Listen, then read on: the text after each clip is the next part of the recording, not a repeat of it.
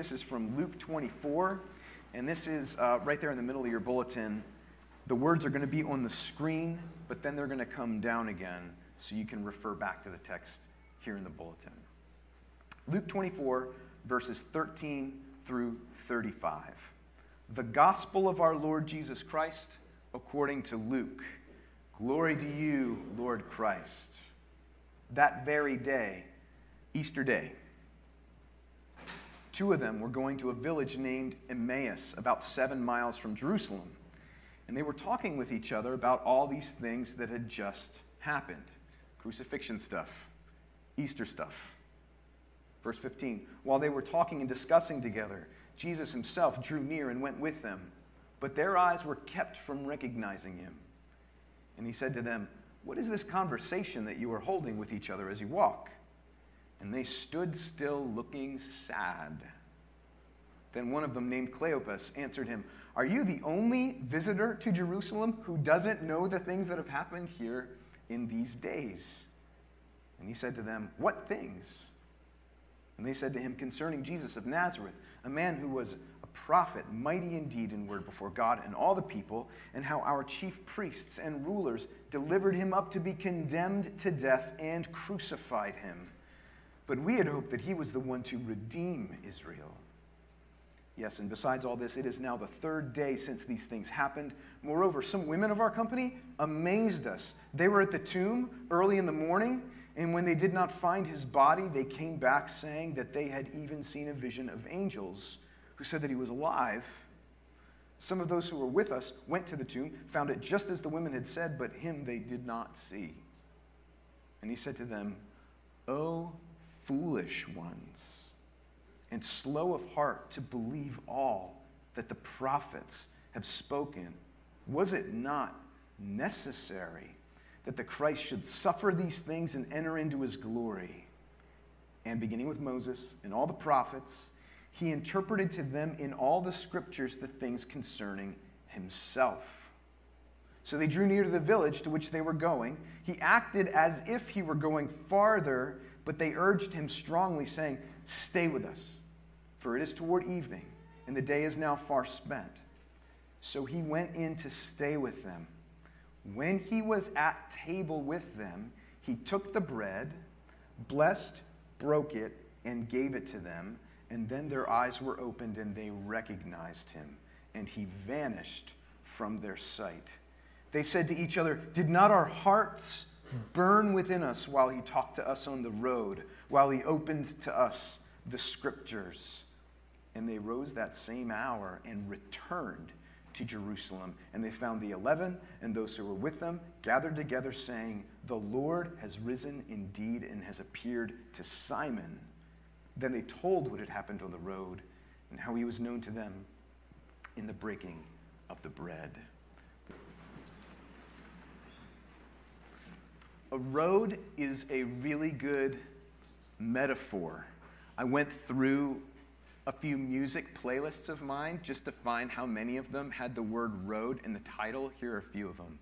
The Long and Winding Road, Thunder Road, On the Road to Find Out, End of the Road, Boys to Men, anyone? End of the Road, Low Side of the Road. By the way, this doesn't mention all the songs with words like highway or street or avenue in them. It's all the same point. We use it metaphorically in conversation all the time. For example, saying things like, "Don't go down that road," or "Take the high road." And Jesus does it too.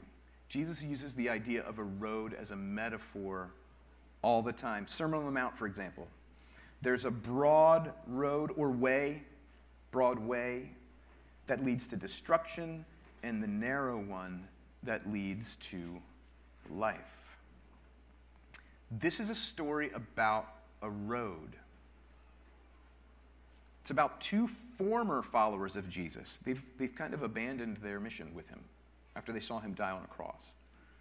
Two former followers of Jesus on the road to Emmaus. And let me be clear, this story is not a metaphor. It is not a parable. It is not fiction.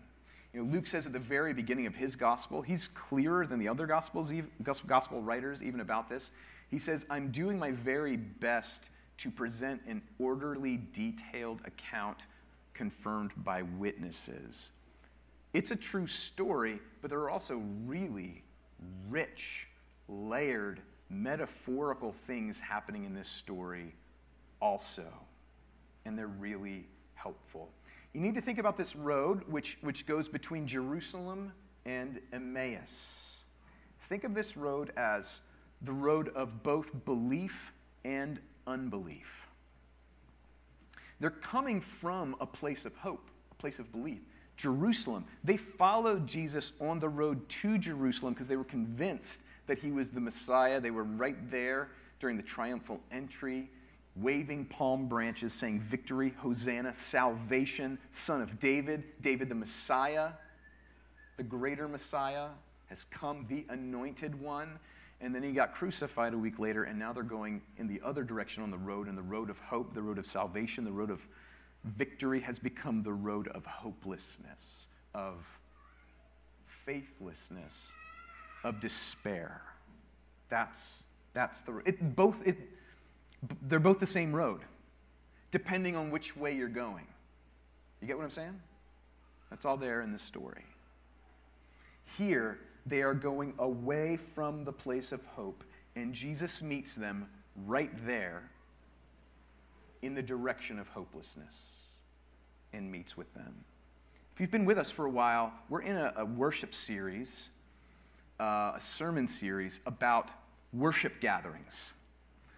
Different places in Scripture where we see people gathering for worship. What are they doing? Why are they doing it? And we're trying to take a cue from these passages in Scripture as we get back into the rhythm of ourselves coming together for gathered worship. What were we missing when we had to worship on screens? And we carefully have begun to regather again, hopefully more and more and more until we're all the way outside the pandemic someday, Lord willing. What do we see that we've lost that we want to regain again when we see worship gatherings in Scripture? And it might seem strange to some of you that I'm going to this passage, but this is one of those passages that historically has informed the church how their services should flow the way that they do. It's very interesting. And I think it's remarkable that this passage takes place between Jesus and a couple of failed disciples on the road to hopelessness. And when Jesus meets with them, he does nothing less than hold a worship service with them. And I'm going to show you very carefully what I mean and what the church has seen in this passage, and by the way, others just like it, for thousands of years. Just as a frame, I'm going to put this on the screen. It's there already. Thank you. To track the flow of this passage, which is also the flow of worship services across millennia, and it is also the flow of your life in Christ. God calls, God convicts, God counsels, God communes, God commissions. If you've ever wondered why we go through things in the order that we do in our services, this is why. First, God calls us. See verse 15? They were talking and discussing together, Cleopas and this other disciple. Many, many people, at least in the ancient church, were convinced that it was the gospel writer Luke himself. This other disciple is unnamed, but there are these two disciples, failed disciples, going on the road of hopelessness towards Emmaus. And Jesus interrupts them. See that? Verse 15. While they were talking and discussing together, Jesus himself drew near and went with them. Jesus approached them. Jesus initiated with them on the road of unbelief. They even say, once he initiates with them, they unpack things to him. They respond. He initiates, they respond. And they tell him just how hopeless they are. Verse 21. We really hoped that this was the one to redeem Israel, this one that they're talking to, who they're sure is now dead. We really thought that he was going to be the one to redeem Israel. But over the past 3 days, we're convinced now that Jesus can't have been the one we hoped he was. It's in this place God initiates with them, summons them calls them back. God always initiates, not just in our worship services, in our world. Going all the way back to let there be light, let there be life. We don't come here because we first loved God. God first loved us, so we, in response, love him and others. That's why in our worship services, we open with some of his words every time. A call to worship. It's not so much we're calling each other to worship. We are, I suppose, but we're using his own words of welcome to do so because he's the one who always initiates. Secondly, God convicts. Did you see how after listening to their response for a while, Jesus calls them out on their unbelief and doubt? He's a little rough with them at first. Look at verses 25 and 26. Jesus said to them, "O foolish ones and slow of heart to believe all that the prophets have spoken. Was it not necessary that the Christ should suffer these things and enter into his glory?" Why is Jesus so rough with them? Why does he say, you are slow of heart to believe? It's because they were with him every day.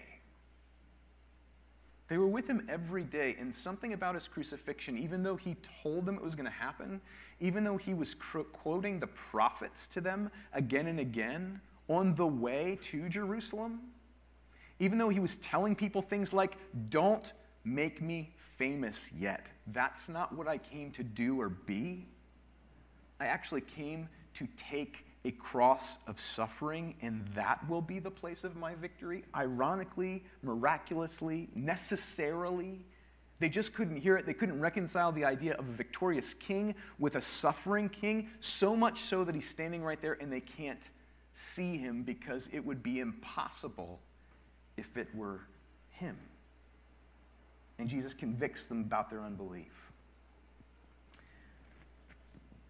We should never enter into worship assuming that we're seeing straight, that we're seeing clearly, that we have hearts that are attuned. This is one of the reasons why we're really intentional, and the church historically has been, about confession. Bringing conviction is part of the work of the worship service. If you heard the confession reading today that Victor read us through, it was from Hebrews 4, and it describes the words of God, the words of Jesus, as not just like a nice pillow that you can put your head down on and have a comfortable nap with, as a sword, as something that before it heals sometimes has to cut, that has to make you aware that you're not well. Maybe it's even worse than you think. You're wandering from God, but that in of itself is also a grace. His word's a sword. Conviction lets you know your need for a Savior. And that's a key part of not just a worship service, but your life in Christ. So let me just ask you for a second, how are you slow of heart? How were you slow of heart this week? I kind of prayed these things already this morning. I was reminded how a few fairly minor life events can absolutely devastate me and take all of my reality and narrow it into only the focus of that perceived disaster, which really is too bad and hard and difficult. But it also means that Jesus would call me, "Oh, you of little faith. Oh, you, my beloved one, you're still so slow of heart." I was reminded this week also of how I can wait for something to happen again and again and again and be waiting for years even, and then finally it happens, and as soon as I'm given that thing I've waited for, all my attention immediately goes to the anxiety of a new thing that I don't have yet. And that's you too. I mean, come on. Such little faith, but he doesn't cast us off.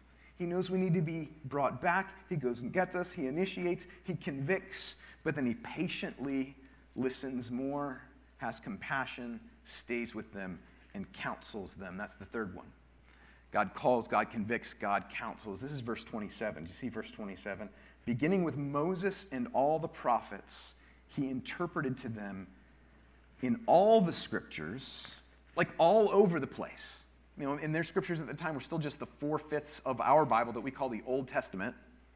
In all the scriptures, I mean, what a conversation this must have been, the things concerning himself. It's like he's going through Genesis through Malachi and saying, there's me, there's how you knew I had to come, there's this, see it this way, remember I told you about this before my crucifixion, but now do you see what I'm talking about, etc., etc.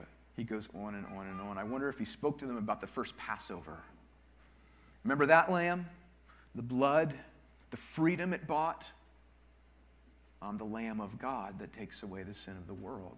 I wonder if he talked to them about Isaiah 53, that suffering servant passage, where Isaiah says there's one coming who's going to bear our griefs, carry our sorrows, be wounded for our transgressions, be crushed for our iniquities, and upon him the chastisement that brings us peace. He had to. It says all the scriptures, everywhere. I mean, something here had to be in their memory because, you know, you can't imagine they were just carrying all these scrolls with them. It wasn't like they had a neat little Bible back then. But he's walking with them through their memory of these texts. There's me, there's me, there's me. It says in verse 27, it says he interpreted to them. He didn't just read, but he interpreted. This is why in our services we spend significant time both reading and interpreting Scripture. We've lost our way. Through his counsel, his words, our path is restored. We get our life back. And then after we hear a sermon, we say things like, our life having been restored by his counsel, we say things like, Christ has died, Christ is risen, Christ will come again, orienting ourselves on the path he's called us back to, reality having been restored by his words. Fourthly, God communes with us. God communes with us. Verse 33 to 35, look again, right at the bottom of the page.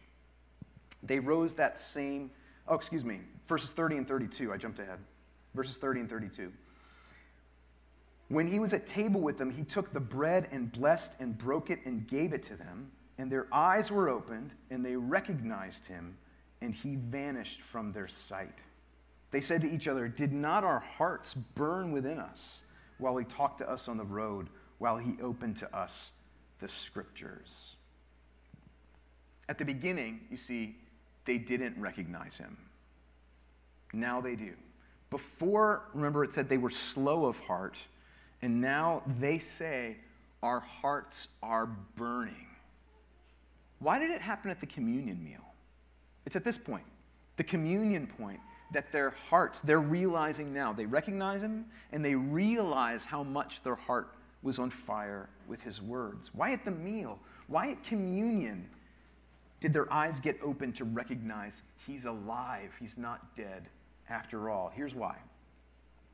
Because table fellowship in the ancient world was when you really got to know someone. You moved from knowing about them to actually knowing them. Let me ask you this. A lot of you probably have like a LinkedIn profile, other social media accounts. Multiple multinational organizations have it all, and they're, data crawlers all over the internet. Thousands, tens of thousands, hundreds of thousands of people who work for those companies know all about you. They have all the information, all the data. And if one of them showed up at your front door and said, hi, I work for Google, I know you, you would say, get off my stoop. Who are you? They do know all about you, but they don't know you at all. Can you say that you know him? But this is the point in our service where we say yes to him. Counsel, you can take it, by the way. His counsel, his words. I hear you, I see you, I believe you, I say yes to you. That's knowing him. That's why we don't stop with the words. We move on to the yes of communion. All their hope on this man, they thought, but he lives. And if he lives, that means he can be known. And he often makes himself known at the table. Final point. Knowing him, that's when the road of doubt becomes the road of belief. And it's like instinctively, right? They just run back to Jerusalem. They turn about face from the road of unbelief, and they sprint back in the way of hope, all the way back to the city of peace, city of Shalom, Jerusalem, to tell everybody they know about what they know now about the risen Savior. That's the fifth thing he commissions us. Verses 33 to 35, there it is, the very last words I read for us. They rose at that same hour and returned to Jerusalem. They found the 11 and those who were with them gathered together, saying, "The Lord has risen indeed and has appeared to Simon." And then they told what had happened to them on the road, and they all share stories, and they're alive again. They were lost. They've been found. They ran back instinctively, but really Christ commissioned them back to the community of believers, back to the work of the gospel, rejoining them in Jerusalem with burning hearts. You all have a heart that burns for something. Augustine is so good on this back in the 4th and 5th centuries. Whatever your heart burns most for, believe it or not, the thing that you love most purely about that thing is actually something you believe most about, you love most about God because he created it, if that makes sense. He's the one who sets our hearts on fire. This sending out, I don't know if you knew this, is so integral to a worship service that if you're ever familiar with the word Mass, a lot of our Roman Catholic friends refer to their service as a Mass. Why do they call it a Mass? It's because the Latin word missa was among the last words of a service, and it was a sending out. Mass means sending out. Missa, sending out. They couldn't conceive of having a worship service without an intentional, empowered sending. And actually, so it's always been with the church. We end with going out. This isn't just for us. The love from God that's come to us, the riches, the generosity, the mercy, the forgiveness, the meaning in life. It's for the planet. We're sent out in the end. So this is it, folks. He calls, he convicts, he counsels, he communes, he commissions. It's here. Maybe we already looked at it in this series. Isaiah 6 is actually a very close mirror, although it's a very different narrative. This is why we do what we do in worship, but believe me, it's not just the flow of our worship service. It's the flow of the gospel, right? He makes us. We flee. He sacrificed on our behalf. He cries out to us, come back. We come, we commune, we're sent out. Your life in Christ, once you come to him, you forget what you've believed. You're oh, you of little faith. Again, he encounters you. He calls you out. He loves you too much not to, right? That's how you know somebody really loves you. He gives you the counsel of his word with compassion. He invites you to his table, sinner that you are, prodigal son that you are, in the pig pen. He calls you all the way back, just like the Father, waiting to receive you back, looking on the horizon. Grace all the way down every time, and now says, share it to the world. It's your whole life in Christ. So it better be the flow of our worship service, right? This service reinforces it in at best, and I'm not saying we're at our best here, folks. I'm not saying we are somehow the gold standard of worship services. My goodness. I know that's not what we are. That being said, this structure which we're trying to follow really does form us for the mission he's called us to. How many of you seen The Karate Kid? Either the old one, the real one, or the one with, Will Smith's kid and Jackie Chan. They're both pretty good. Remember wax on, wax off? Wax on, wax off. Paint the fence, sand the floor, paint the house. After 5 days, he's beside himself, saying, you make me wax your car, paint your house, paint your fence, sand your floor. What is this? This is supposed to be martial arts training. And then he starts punching and kicking at him. And all of a sudden, Daniel LaRusso is going, like, wax on, wax off, paint. He's formed. without knowing it, right? Just follow in the way, do what I do as I do it, trust me, this is your whole life, and then watch it just exude from you. That's what our worship service is supposed to be. Pray that it will be. And believe me, when you're at some point in your journey as a Christian, when you're as hopeless as these two disciples were, and it's pretty hard to get more hopeless than they were. When you're as hopeless as these two disciples, individually, or maybe all of us together corporately, when we're directionless, when we're facing the biggest challenges of our day in our world, the clearest compass to return us to health, to return us to reality, is our worship. Holiness exists. God is good. I'm what's wrong with the world. But His mercy and grace is a bigger solution. His words are sanity. They're solid. They're anchoring. And yeah, they hurt sometimes, but they also keep welcoming me home. Never too far off to be utterly lost. This table is there for anyone who would say, Lord, have mercy on me. You are Lord and Savior. And it's not just for you. You exist to be part of what He's doing to bless the planet. This is your anchor. And brothers and sisters, I know what we do here most Sundays will not seem like it's the most important thing in the world, but I swear to you it is. In the name of the Father, and of the Son, and of the Holy Spirit. Amen.